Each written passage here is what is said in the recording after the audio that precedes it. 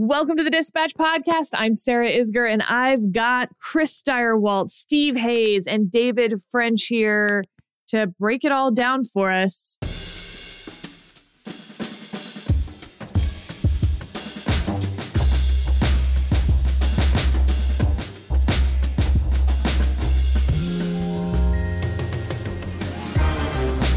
Let's dive right in. David, can you update us here a week and a half later on Israel and the U.S. response to the terrorist attack?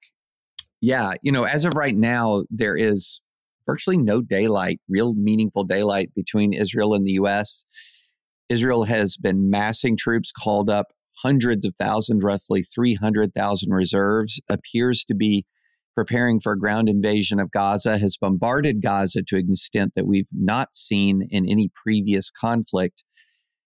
And not even the alleged strike, which now appears with clear and convincing evidence to have been not an Israeli strike, but a misfired Palestinian Islamic Jihad rocket that hit near a hospital, not on a hospital, apparently. That strike has not created any daylight between Israel and the United States. Biden flew to Israel, made a strong statement in support of Israel.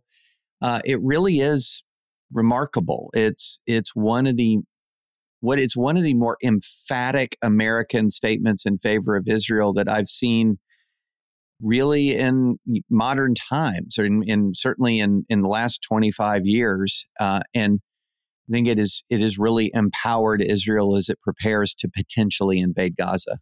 Steve, what about these neighboring countries? I mean, Jordan cancels its meeting with Biden. Iran is threatening preemptive strike. How on the precipice are we here? It's not great. I think the likelihood of a regional conflagration is high, made higher by the grievous mistakes that American and Western news media made over the past few days. Will you explain the hospital strike in a little more detail for someone who's not, watching all of this? The hospital strike, or the hospital explosion, was something that took place around 7 p.m. on Tuesday local time in Gaza. And there was some kind of explosion. And within moments on social media, followed quickly thereafter by reports in large mainstream outlets in the West, claims that an Israeli airstrike had targeted a hospital in Gaza and resulted in hundreds and hundreds, more than 500 was the initial estimate, deaths. This was immediately sort of broadcast to the world, shared with the world, numerous uncritical headlines in the biggest media institutions in the Western world, effectively taking Hamas, this was a Hamas-run health ministry providing this information, essentially taking their word for both the cause of the destruction, the extent of the destruction, and who caused the destruction. It turns out that virtually everything that we learned in those first reports has been shown to be wrong.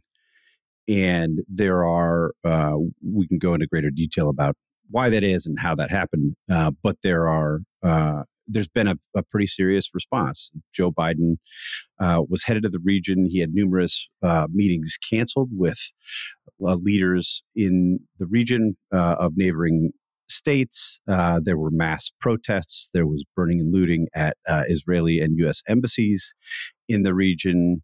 The so-called Arab Street was awakened, and those protests continue to this day. Other conversations between the Israelis and longtime hostile neighbors have been broken off. You had statements of condemnation of the Israelis by neighboring governments that have not been retracted, that are still in effect, despite the fact that virtually no sophisticated intelligence operation or assessment has concluded that this was anything but a misfired rocket from Palestinian Islamic Jihad. David, one more thing. What does it mean for the U.S. to have two carrier groups off the coast? Yeah, that is a very significant thing that actually not enough people have focused on. One carrier group is a show of force that is extremely significant. Two carrier groups says that we're not just wanting to project a show of force, but it says we are actively preparing for a conflict. And I think what the two carrier group says to Hezbollah, says to Iran, it says we emphatically do not want this war to widen, and have resources available to blunt any military attack that looks to start a true international armed conflict, sort of a conventional war between Iran and Israel. It's really an extraordinary statement. And it's one of the reasons why I say what we are witnessing here is one of the most extraordinary shows of American solidarity with Israel that I've seen in my adult lifetime. I mean, this is two carrier battle groups deployed when Israel it had a moment of weakness that was extremely deadly, but it is still the strongest military power in the region. It doesn't need American carrier battle groups to defeat Hamas. It doesn't need American carrier battle groups to defeat Hezbollah. It can do both of those things. But I think that is a signal to Iran to tread extremely carefully. As I said, that movement from one carrier group to two moves you from just a conventional show of force to preparations for conflict. And I don't think it's because we're actually preparing to initiate strikes on Iran. I think it's sending a message to Iran to don't escalate this conflict. Chris, when we think about this, the domestic side of this and the Biden administration, this is an interesting moment. I mean, we've talked a lot about the sort of civil war within the Republican Party, but this is showing a lot of fractures within the Democratic Party as well. Obviously, there's members of Congress who are not in line with the Biden administration's stance here. But larger points on where young people are in the country and sort of their lack of enthusiasm for Joe Biden. And now this, where they don't necessarily stand with Joe Biden. And yet the Biden administration doesn't look like they're checking the politics on this. This seems to be coming from a place of principle and American interest, and no daylight between Secretary of State Blinken, for instance, and Joe Biden on this. Where do you see this? Well, I guess probably the divisions in the Democratic Party are about the same, maybe a little stronger than they are in the Republican Party. Obviously, the nationalist trend in the GOP, there are voices over there, Vivek Ramaswamy and others who were ouchy about this. The overwhelming majority in both parties are strongly supportive of Israel at this point. Now, what Joe Biden knows, of course, is that there's a clock. And it would seem to me what is happening. And I think, an Oval Office address is a very powerful thing. And it can do enormous political good. But it's also the hardest stage in world politics. And to be clear, we are taping this before the address. Yes. It's the hardest stage in world politics. It's a lonesome space there behind the Resolute desk, and you're all by yourself. And we've seen presidents succeed wildly with it. We think of Ronald Reagan's speech after the Challenger disaster, and we think of other big moments. George W. Bush at the outset of hostilities in the what we once called the GWAT. But we also think of real disasters. We think of Donald Trump. We think of Barack Obama after the Deepwater Horizon oil spill. It can be very bad. And Joe Biden's not good on TV. He's not good at this, and he is. My interpretation is that Biden, who seems up for this, right? Coming back on the airplane, engaging with the press pool, which is something they don't usually let him do. He seemed mostly with it, mostly alert in his 60 Minutes interview, which is another very hard thing to do. So, we'll know after, was he pressing his luck or was he seizing the opportunity? And it'll depend on the performance. But I think what he's mostly interested in doing is that the Republican Party right now is in tatters, right? I don't know where the speakership elections will be by the time this airs, but the Republican Party is a mess. And this is an opportunity for Joe Biden, who lost so much on foreign policy matters after the debacle of the Afghan withdrawal. This is an opportunity for him to be the commander in chief. This is an opportunity for him to look decisive, and this is an opportunity for him to do all those things. But to conclude, he knows he's got the clock because, Sarah, the divisions that you talked about, and I think you saw the flashpoint with the grievous journalistic errors around the hospital calamity. There are a lot of people in the Democratic Party who are primed to really go after Israel here.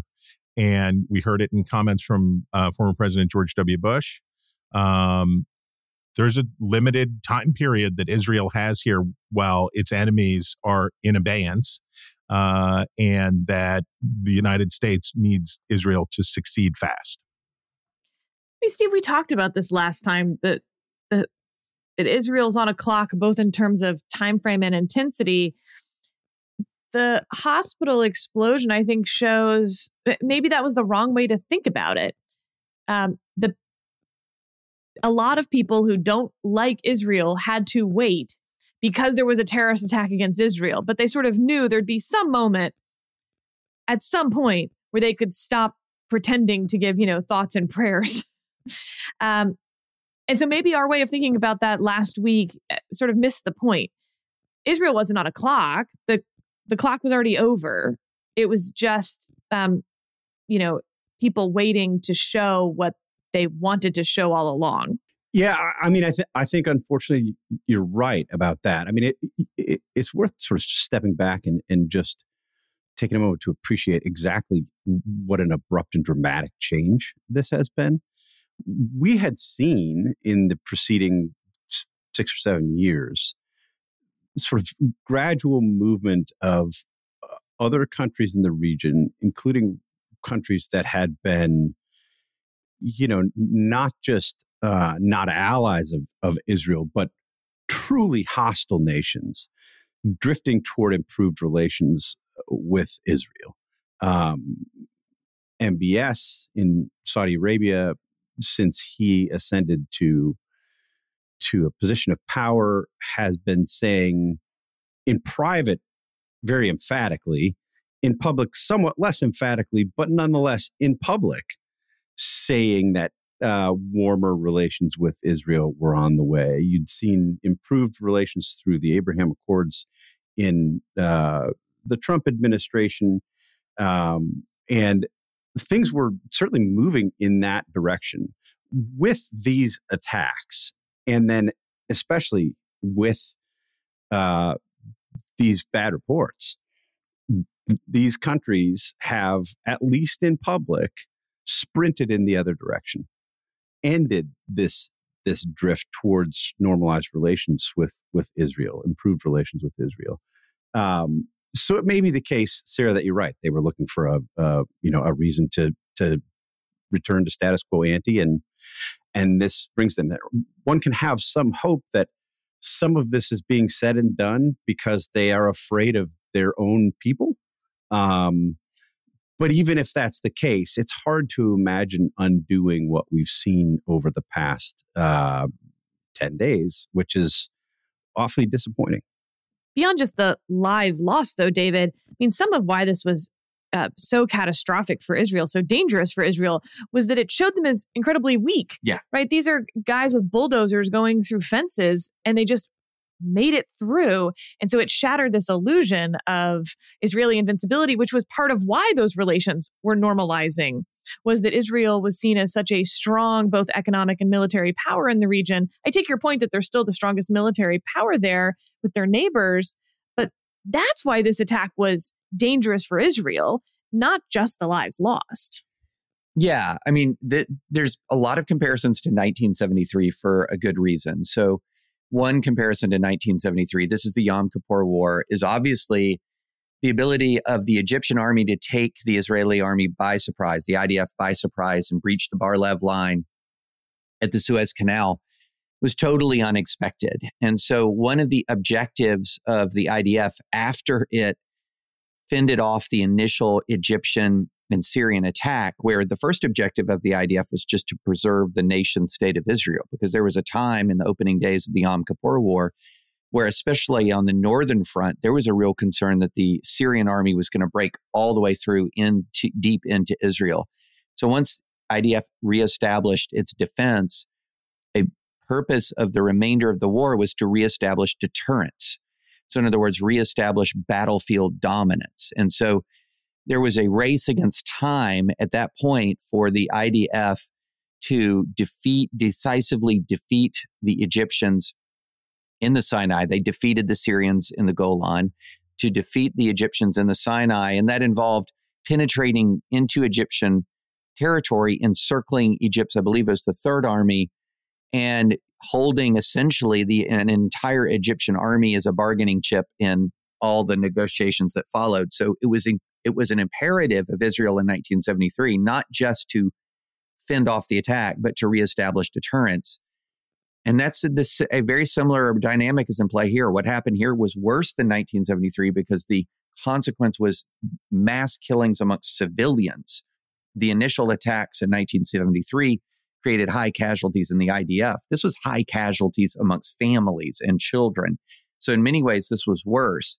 And so what Israel has to do is not just defeat the attack, which it has done. It has cleared Hamas out of Israel, but it has to reestablish deterrence by defeating Hamas itself. And one thing I would note about the reaction in the region, you know when relations are normalized, when relations are normal, actually. Not just when people say they're normalized. And I will tell you, this is a demonstration that relations have not been normalized. That in normal relations between countries, your new relationships don't seem to end the instant your own citizens are subject to a mass murder. But here's what happened, and you respond to the mass murder. But here's what happened: you had these nations immediately distancing themselves, not just from Israel, but then after this fake news, what appears to be fake news out of Gaza involving this hospital, then cutting off and ending or canceling meetings with President Biden. And these are countries canceling meetings with President Biden, by the way, that are highly dependent on American aid. And they're canceling visits with President Biden. And so what this raises the question for me, were relations really ever normalized, or were they just sort of slightly improved? I think you've answered the question. And we'll take a quick break to hear from Tax Network USA. Do you owe back taxes? Pandemic relief is now over. Along with hiring thousands of new agents and field officers, the IRS has kicked off 2024 by sending over 5 million pay-up letters to those who have unfiled tax returns or balances owed. Don't waive your rights and speak with them on your own. They are not your friends. Tax Network USA, a trusted tax relief firm, has saved over $1 billion in back taxes for their clients, and they can help you secure the best possible deal. Whether you owe $10,000 or $10 million, they can help you. Whether it's business or personal taxes, even if you have the means to pay or you are on a fixed income, they can help financially resolve your tax burdens once and for all. Call 1-800-245-6000 for a private, free consultation or visit tnusa.com/dispatch. Chris, I want to go down a little cul-de-sac here because it wasn't just the other countries in the region that jumped on this misinformation, which I guess I found not surprising. You know, Hamas claims that one of their hospitals was hit and that 500 people are dead instantly, which would be really hard to know, first of all. It was dark, as Steve noted, when this happened. By the time the sun came up, it was just very clear that, for instance, the hospital itself hadn't been hit. It would be very hard to know whether you killed 500 people immediately like they did. Also, if the hospital wasn't hit, how were 500 people killed? I mean, just none of it made sense very quickly. And yet, again, not surprised by the regional response. Here's what I was surprised by. After years of lecturing by mainstream media outlets about misinformation and disinformation, the speed by which nearly every major media outlet took the Hamas version of events and got headlines out there. Now, it's not that the headlines were necessarily inaccurate. The headlines would say things like, Israel strikes Gaza hospital killing 500, says Palestinian Health Authority.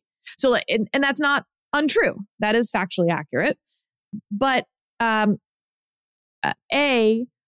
what about this misinformation and disinformation that they were so willing to believe here in the United States, not in Jordan, not in Saudi Arabia?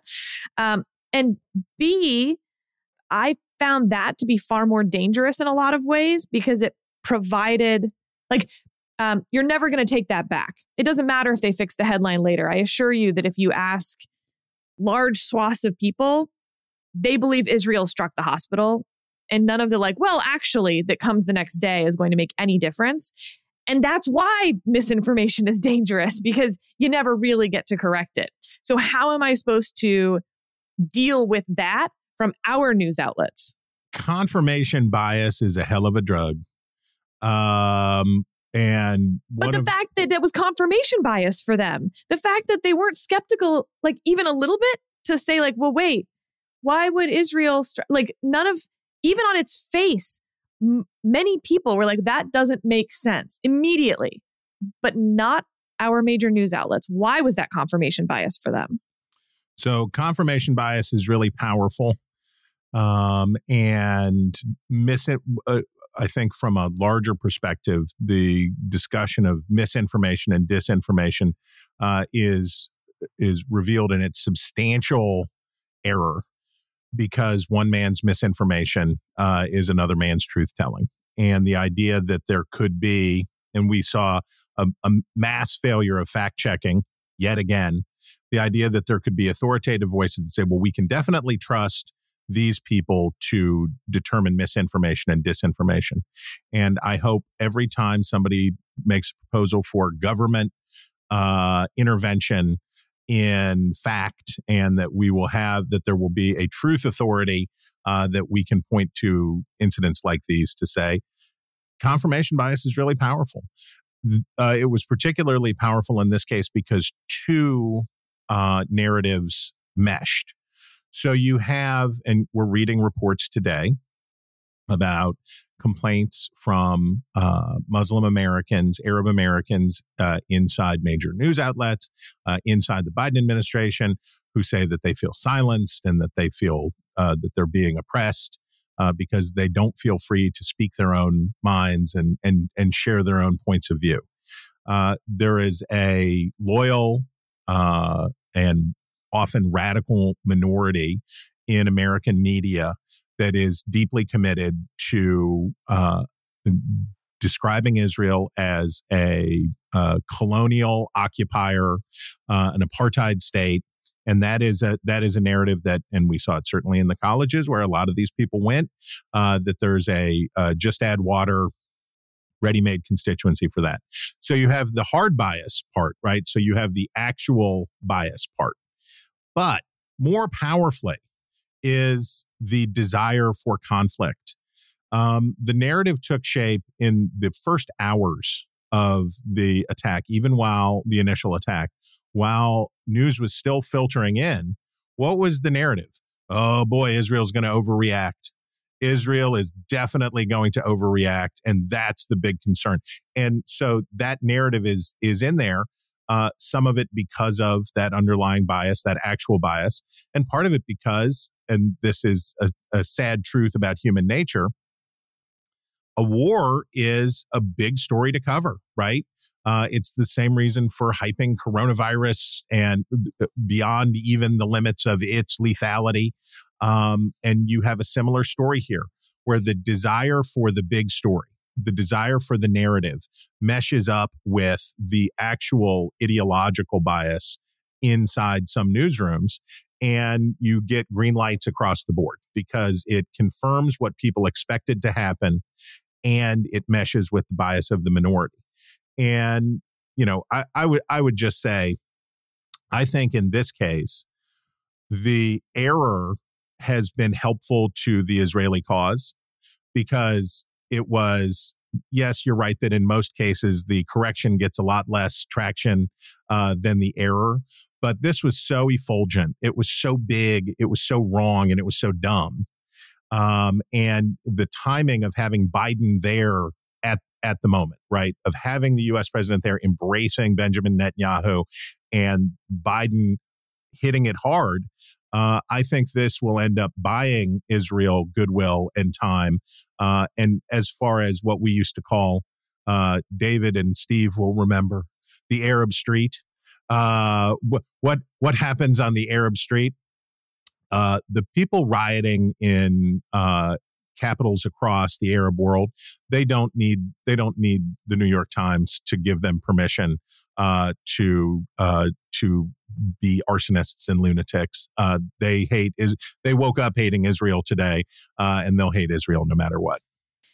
All right, Steve, let's move to the domestic politics of this a little bit. In our world of negative polarization, do we end up in a situation where if Biden is so staunchly pro-Israel that we actually see something like we've seen in the Ukraine-Russia shenanigans within the Republican Party, where there becomes a larger portion of the Republican Party that turns anti-Israel as that response? It's such a good question. The appropriate answer is I don't know. I suspect not, but I've been surprised about a lot of things that Republicans have done over the past several years in an era of negative polarization. So I'm open to being corrected on this.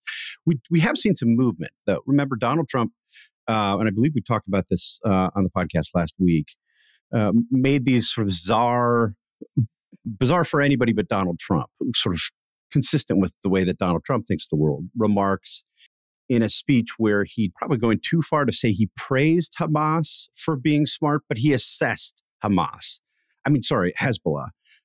as being smart in a speech, and then really took some shots at Benjamin Netanyahu. This is within, I think, the first 48 hours of these attacks, maybe 72 hours, for not listening to him and not supporting the U.S. when the U.S. decided to strike Qasem Soleimani, the former head of the Iran Revolutionary Guards Corps. Bizarre sort of stream of consciousness Trumpy attack, elevating the personal over sort of the policy and the strategic. And it was sort of a moment. And immediately you saw other Republicans criticize him. They often don't criticize what Donald Trump says. And other Republican candidates, most of whom have run against Donald Trump, sort of going through the motions. They've run against Donald Trump, but they've attacked the other people running against Donald Trump more than they've attacked Donald Trump. Decided that this was a moment where they were going to go after Donald Trump. And you saw Trump do something Trump almost never does, was walk it back or change his position. He later put out a truth or whatever we're calling these things these days, saying that I stand with Bibi, and praising the Israelis, praising the Kurdish Israelis. So I think you've seen Donald Trump a little bit worried, or at least his campaign a little bit worried, that being on the wrong side of this might leave him permanently on the wrong side of this, and that Donald Trump is not in a position, unlike so many of the issues over the past 7-8 years on the Republican side of things, whether you're talking about trade or we can go through the long list. National security, where Trump has been able to bring Republicans with him to his point of view, in some cases against what the traditional Republican view has been. I think you're seeing by Trump's own actions that he doesn't feel confident that he can do it this time. I will say on the Democratic side, I have been a little surprised. Surely there are divisions on the Democratic side. You have Rashida Tlaib, progressive congresswoman, and other members of the so-called squad who staked out a position early on this hospital explosion and have stuck to it through evidence proving that their position was wrong. They have made arguments saying that this was an Israeli strike. Rashida Tlaib was on the Mall yesterday in Washington at a protest rally many hours after her own government had said, we have proof that this was not an Israeli airstrike, that this was, in fact, a misfired rocket from Palestinian Islamic Jihad. You have Rashida Tlaib taking the word of Hamas over her own government on the provenance of those attacks. So you have that. But in my mind, there isn't as much of a divide on the Democratic side as we might have expected. The squad is pretty isolated on this. You've had some other Democrats put out statements that are, more or less equivocal, or both sides in the question. But I've been struck that a lot of prominent progressives have not done that and have stood fairly strongly on the side of Israel, most notably perhaps John Fetterman, senator from Pennsylvania, who he just makes no bones about it. He said, I'm for Israel. Israel's right here. Hamas are terrorists and they're bad. And he's getting a ton of grief from, I think, sort of the core, rank and file progressive movement, but not really much from other elected Democrats. But doesn't that remind you, David, a little bit of where Republicans were, say, in 2015, where you had elected Republicans saying, no, this is what we believe, and the base saying, yeah, but we want something else. And in the end, the base wins. Yeah, it's not clear to me, though, that the Democratic base truly understood. There is certainly a very online radical element of the Democratic, I would say of the left, which includes people who would not call themselves Democrats, who believe the Democrats are squishes. Yeah. And that are highly concentrated in the elite academy, major media markets like New York. But I have not really seen evidence that they have an enormous amount of sway with the Democratic base. What's fascinating to me here is we've had a few voices on the left, Rashida Tlaib, Ilhan Omar, some of the squad members who really honestly have long since been sort of pushed to the side in the House caucus. All of the hype around the squad has largely dissipated, except mainly if it weren't for conservative media, no one would hear about the squad these days. And so I do think this is actually a symbol of their marginalization in some interesting ways. When Fetterman feels completely free to dunk on this stuff, it tells you something about the state of their influence within the party. I'm also, I'm very interested in what's happening on the right as well, because we've seen coming out of TPUSA in particular, which is, for those listeners who are blissfully unaware of TPUSA, is probably the most powerful youth organization on the right now, where you've had some really gross anti-Semitism coming out of actual TPUSA influencers. You had Charlie Kirk, after Trump said his extremely foolish words about Hezbollah, to openly speculate whether there had been a stand-down order given by the Netanyahu government to permit this massacre to bolster his standing. We have seen other elements of true weirdness break out in the online right in a way that is very similar in fashion to the bloodthirstiness and weirdness in the on the campus left, and to the point where this horseshoe theory that the two sides get closer together, the more extreme they get, is now becoming the circle that you're seeing emerging in many ways of the far left and the far right. And one of the things, if you dig a little deeper into this, you'll see is this is actually connected to some of the elements of the Christian nationalism movement on the right. Because what does Christian nationalism mean historically? Christian nationalism historically means conflict between Protestant and Catholic, conflict between Protestant and Protestant. It means a lot of anti-Black racism in the United States. And guess what Christian nationalism always means over time? Anti-Semitism. Yeah, and, but like every political movement means that. Well, yeah.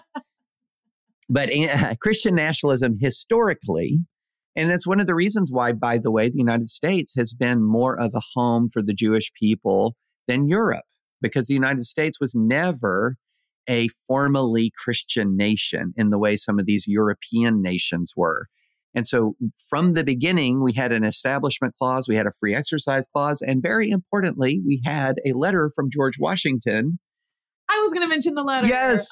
George Washington's letter to the Jews. Yeah, right, exactly. So from the beginning, we've said we are not a formally Christian nation. People of other faiths are welcome. And in particular, our very first president, the hero of the founding of the Republic, specifically said to the Jewish people of the United States of America that you have a place here. Every man, he used the verse from Micah 4:4, one of my favorite verses. Every man shall sit under his own vine and his own fig tree, and no one shall make him afraid. And that is not the viewpoint of Christian nationalism. All right, we're going to move to the speaker topic, but I did want to end our conversation about Israel quoting something that Jonah wrote. Jonah's not here, so we'll give Jonah the last word, which he'll be shocked that I'm giving him. And I think, as Adam has pointed out, our producer, when these terrorists came in to kill people, they didn't say, find the Israelis, kill the Israelis. What they were saying was find the Jews, kill the Jews. And I think that's just such an important distinction to make as people question whether this was really just about disagreements with Israel's policies. And here's what Jonah said. Indeed, I've long thought that one of the things that arouses so much irrational hatred of Jews is the way they have demonstrated over and over again that victimhood is not a permanent anchor, that oppression need not be an iron cage. To borrow the language of the people who think losing a job offer is violence, but cutting off a Jew's head is the dialectical unfolding of justice, the truth of Jewish success and perseverance does violence to the whole speak truth to power paradigm. Great words, Jonah. Well done. Chris, we're moving to the speaker's race. We gave it incredibly short shrift last week, by which I mean no shrift. Shrift was not given. We're sort of in the middle of this. We don't want to make our podcast stale. There isn't a speaker right now, and that's what's important, I suppose. But can you give us a bigger 30,000-foot understanding into what we're witnessing? Because there's one version of this, for instance, where the Republicans had a few members oust their speaker. Now it's been 2 weeks and they can't find a speaker that they can all agree on. And that maybe this is just because they have a really, really small majority. And it doesn't say anything else about the Republican Party.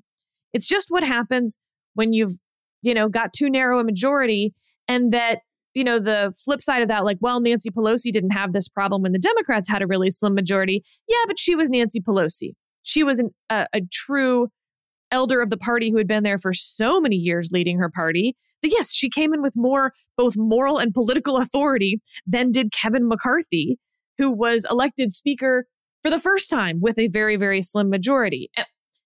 As in, does any of this matter big picture? Well, I suppose it's possible. Certainly the small majority that the Republicans have make things worse, but Republicans are much worse at this than Democrats. John Boehner quit. Paul Ryan left. This is not something that started with Kevin McCarthy. This would have happened to John Boehner if he would have stayed, and he left rather than get thrown out. And, the Republican Party is unwell. And part of its illness is rooted in a positive thing for Republicans, which is their electorate and their members are fiercely independent, right? The independent streak what Michael Barone used to call the Jacksonian belt, what I call the hillbilly firewall, David's people and my people. There is a cussed independentness in them. And that has some cool political attributes. What I think we see is, yes, the divisions, the deep divisions within the Republican Party, the fratricidal, one of the reasons that in a rematch with Donald Trump, I'd favor Joe Biden to win. I don't know that any Republican under these circumstances could unite the party and beat a Democrat, just because there's 25% of the Republican Party that hates Donald Trump like God hates sin. And there's 30%, 35% that just loves him. And I don't know that the percent that loves Donald Trump would accept Nikki Haley. And I'm sure that the percent that likes Nikki Haley wouldn't vote for Donald Trump. And that's a fatal division. So we see the fatal division play out over and over again in the Republican Party. But I would say what we have is really good evidence of how the House, the adhocracy that has formed to allow the Congress to function, has broken down. If Matt Gaetz is right, and not just about what happens if you snort erectile dysfunction drugs. He is right about, and I'm sure he was grasping at rationales for removing McCarthy. If the House doesn't work its will, if the committee process does not work, and if the purpose of leadership is to protect members from taking problematic votes of legislating, right? So how do you get elected the leader of either party, but particularly with the Republicans? You have to protect the members from voting. You can't let these committees cough up legislation. Can we just say that that's a really sad statement on what the purpose of leadership is? Right. That's the problem, is we don't have a Congress. The problem in many ways in American politics today is that we don't have a Congress. And we could talk about how the dynamic of Republicans thinking of themselves as the executive party and Democrats thinking of themselves as the legislative party played into that. We could talk about the consequence that you alluded to, of what you alluded to, Sarah, with close election after close election after close election. And when you have narrow majorities, to invoke Yuval Levin here, when you continue to have a narrowly balanced nation politically, it's hard for anybody to get any running room. And all of those are things. But one of the core problems we're seeing, we saw it in the failure to convict Trump after January 6th, but we see it in the fact that we haven't had a real budget since 2007. You see it again and again and again, which is what members are voting for is incumbency. And the failure of the imagination of the founders. The founders knew slavery was a problem. They didn't say, this will work itself out. This won't be a problem. But what the failure of imagination, of moral imagination, that in Mr. Madison's beautiful architecture, was that one branch would intentionally devolve its own power for the purposes of just keeping their keisters in their seats. The members of the House don't want power. They want to stay. They just want to be there and wear their dumb lapel pins. So what we're seeing here is, if you cannot let the committee system work, and if you cannot force votes on, by the way, the things that Americans want. Americans would like to have a better immigration policy. They most assuredly would. And there's broad consensus on that subject. But we don't get it because the incumbent members of Congress elect leaders who will prevent things from being legislated, not who will push legislation through. And Kevin McCarthy was sort of the apotheosis of this concept of incumbency protection leadership. And again, I don't want to date what we're talking about here, but it would be really refreshing if what happened in the House was that, and inertia has a lot of power, if Patrick McHenry was empowered to be a sort of a nonpartisan speaker to enforce the rules and let the committees work and do the stuff, because it would be nice to see. And when you see the people who were voting against Jim Jordan, Kay Granger doesn't just say, I was mad at him. So I decided, no, here's somebody who says, I lead an important committee. I would like my committee to work. So to end this diatribe on an optimistic note, it would be nice to see what would happen if the House was able to work its will and if the system was allowed to work and we just had rules instead of negative partisanship and incumbency protection at all costs. Okay, but Steve, this is a little contradictory, right? If Congress doesn't actually legislate, which they really don't very often, they do sometimes. God knows those post offices are getting renamed by someone. Then does this matter? Like, okay, so they're spending all their time arguing over who, is going to put more candy in the, vending machines for recess. Fine. That's as good a use of their time as anything else they were doing, sitting on cable news or otherwise. As in, there was sort of all this hand wringing about like, oh my God, there's no speaker. And like, how can our government function? What 1992 world were you living in last week?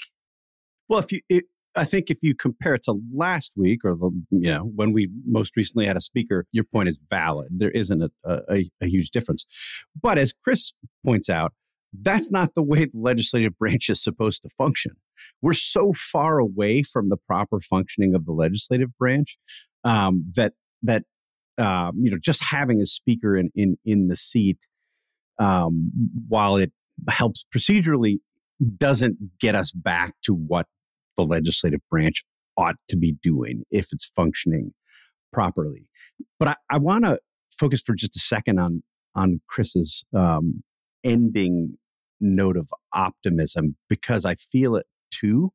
Means we're screwed, Steve. It means if you and I both feel optimistic about something, we're screwed. That's right. So let me inside the Republican Party, what's been happening for most of the last 8 years is a desire from non-Trumpy Republicans to avoid a fight with Trumpy Republicans. It determines everything they do, everything they say. Many Republicans oppose what Trump is doing. Many elected Republicans aren't enthusiastic about going along with the MAGA horde, but they do anyway. Call them cowards, call them whatever you want. That's what's been happening. What we've seen in the past several days with Jim Jordan's potential ascension to speaker is some of them, a very few of them, beginning to speak their mind and say, I've had it. Enough is enough. I don't know. My optimism has limits.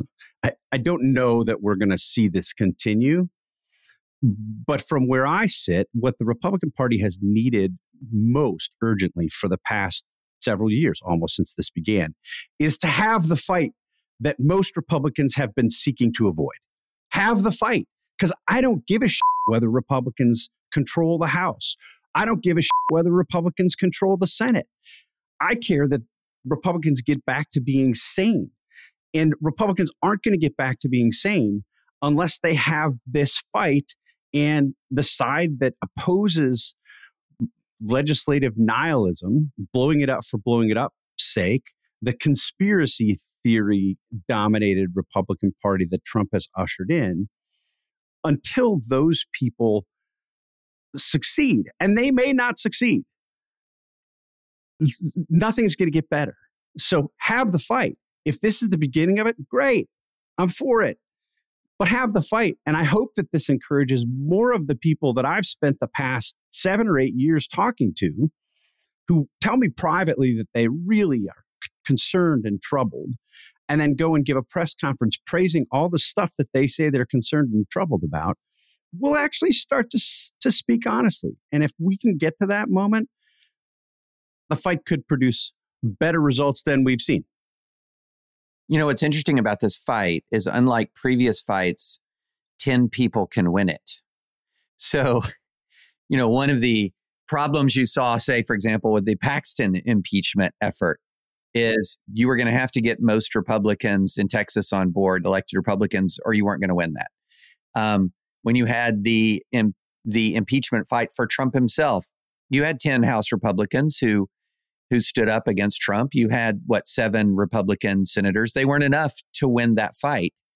10 Republicans can actually win this fight. They can win it, not just defeat Jordan. Now, it would require them to make a deal with Democrats. Would Democrats be willing to do that?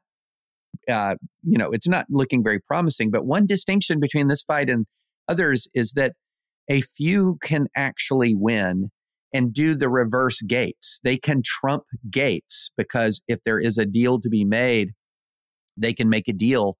Now, I don't know if they would have the willingness to do that. I mean, that might be, political suicide to the highest degree, although a number of these people who are standing up are in Biden districts. So who knows? But I would say this, there's this note of optimism that actually 10 people could win this thing, unlike many other previous fights with the MAGA world. But here's the note of pessimism. The fact when you have Matt Gaetz and 8 people, was it a total of 8, blow up the House, you can look and you can say, that's a you problem. The 8 people, Matt Gaetz and his 7 dwarves is a you problem. When you have 200 members of the House then moving to Jim Jordan, that's an us problem. That's a GOP problem. Now I can see moving to Steve Scalise. I can see that. But Jim Jordan, what has he done? Okay, I'll tell you what he's done. He's been on Fox a metric ton of Fox appearances. I think 570 some odd Fox appearances since 2017. That's a ton of Fox appearances. So he's been on Fox. He's tried to steal an election. That's what he's done. But you know what he's not done? He has not legislated. It's not just that in 16 years, not a single one of his bills has become law. Not a single one. Only 3 things that he's proposed have even passed the House alone. And one of them was just a resolution regarding this events in the state of Ohio. And if you say, well, it's hard to pass bills because Congress doesn't legislate. For most of the last decade, he's been one of the lowest performing legislators in the entire United States Congress. So the only thing that is getting him his 200 supporters right now is that he is a fighter on Fox News, and he is a loyal Donald Trump foot soldier. And that to me is where, this idea that this fight for the soul of the GOP, yes, I am all for these 10 or so people or 15 going to the mat. But it is deeply depressing in many ways that after Scalise, the caucus turns to Jim Jordan. And I haven't even mentioned the Ohio State wrestling controversy because I just don't think we have enough evidence there yet. But if you just look at how he has behaved in Congress, this is one of the least impressive legislators in the entire House. And he has the support of about almost 200 of his colleagues. Well, overall, to Chris's point, I think part of the problem with Congress is that, frankly, they're all not impressive legislators because there's not a lot of legislation moving. So if you're judging legislators by bills that actually got passed into law, they're all going to fail. The question is, whose fault is that? All right, with our time remaining, I have a worth your time ? And I'm coming to you first, Chris. This is an aggregate survey from some key battleground states. So Arizona, Georgia, Michigan, Nevada, North Carolina, Pennsylvania, and Wisconsin. So in surveying voters in those states and sort of lumping them all together, Donald Trump is leading Joe Biden by 4 points. Biden has lost the backing of 14% of voters who supported him 3 years ago. Donald Trump has lost the backing of 9% of his 2020 supporters. 3 and 4 say the economy is headed in the wrong direction. Bidenomics, not good, according to these voters. We're 13 months out from the election. Do polls like this tell us something about the election or tell us something about today? And does something like Israel actually have the ability to change this? Well, who did the poll? Morning Consult. Oh, no. That's absolutely not to ever consider polls from Morning Consult. That is a discard. polling, even bad polling, is useful if it is consistent and we can compare voter attitudes over time, right? It's like a stop clock is right twice a day. So you can see trends.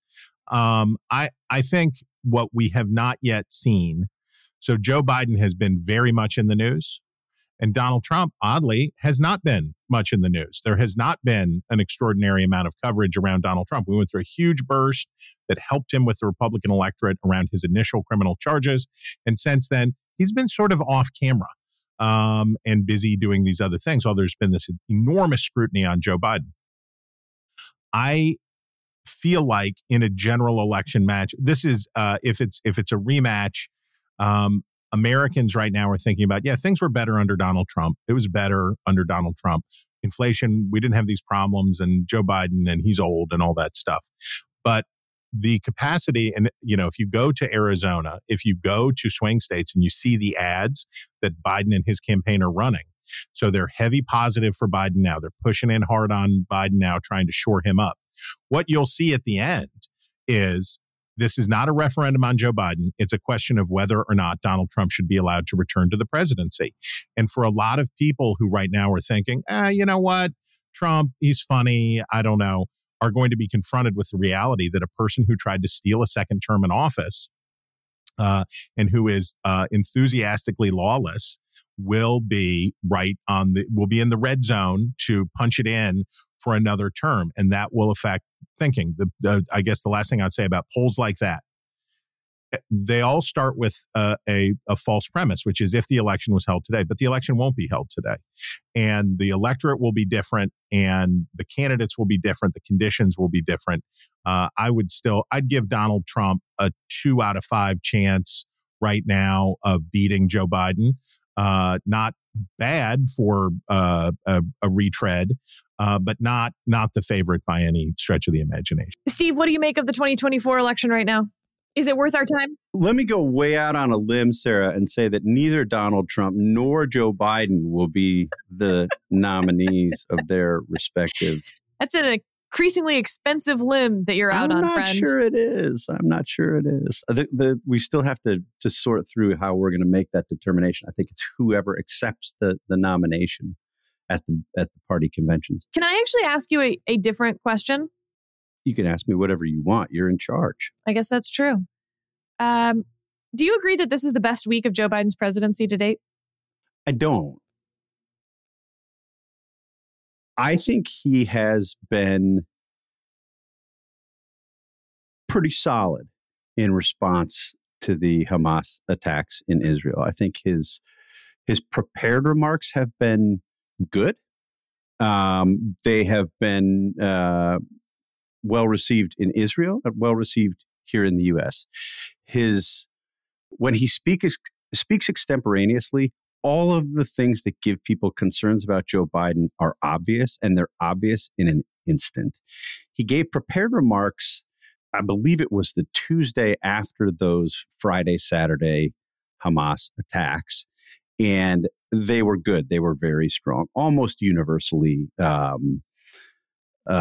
praised, including by people who are strong critics of Joe Biden. And then he had an event in the White House a couple days later with leaders of a variety of Jewish groups, and his prepared remarks were fine, and then he went off script.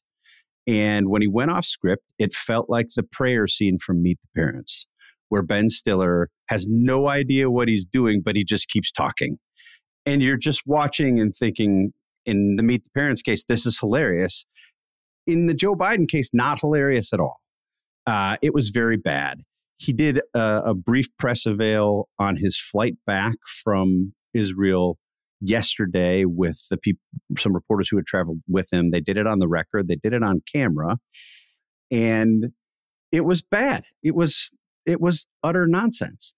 That's a problem when you can't put your principal out, the president of the United States, the leader of the country, out, and expect that he can make coherent points. I mean, they're not even arguments at this point. He just loses the thread very quickly. So that's point number one. That's his problem, right? We're talking about an election that's a year from now. if you're a Joe Biden supporter, that does not bode well. Number two, his campaign is increasingly focused on making the case, a positive case for Biden based on quote unquote Bidenomics. It's not working. The case isn't working. They're not convincing people. They're trying to tell people things are good. And people look at their grocery bills and look at the cost of living and say, things are not good. And you're not going to paper over that by running ads on television. People get it. People understand this. And you can be frustrated that they don't appreciate the price of ground beef is 2 cents lower than it was a year ago when it's 15 cents higher than it was 3 years ago. It's just not going to work. So I think on the surface, he had a good week because he's been strong and pretty well respected domestically and internationally. Beneath that, though, this was not a good week. David, feel free to weigh on 2024, but I also have a question for you. Do you mow your lawn? Yes. Have you ever ridden on one of those lawnmowers? There's like riding lawnmowers where you're like sitting on it and it's like a car, but that's not what I mean. I mean the type where you're standing behind the mower and it's like a hoverboard looking thing. I know it's not a hoverboard, it's attached, but it like swings like almost independently. They look like so much fun. And I'm just wondering, you're the gadget guy. Like, do you have one of these lawnmowers? Are they worth my time?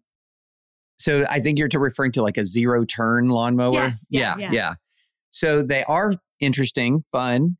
I'm never going to say that mowing your yard is fun. But it could be if you had one of those. That's my point. So my current yard is too small for one of those. So okay. I live in a pretty densely packed development. So I just have a little push mower. Okay. So that is unfun. That is the opposite of fun. Did you make your son do it when he was of age? He's done it a few times. I just it takes so little time. It's just like not a significant part of our lives. Whereas when I was growing up, mowing was a big part of my life because it's what I did to make money from middle school for a long time. You would see me on my riding lawnmower, just driving through the subdivision to the next yard that I was mowing. And so that cured me of the idea that mowing was fun. All right. Well, listeners, if any of you have what do you call it? A zero turn, David? Zero turn. Yeah. One of these like hoverboard lawnmowers. Hop in the comments and let me know whether it's as much fun as it looks like. Because it looks like a lot of fun. And obviously, as the mom of 2 boys now, one who is almost 7 weeks old, I'm already thinking about my lawn mowing future.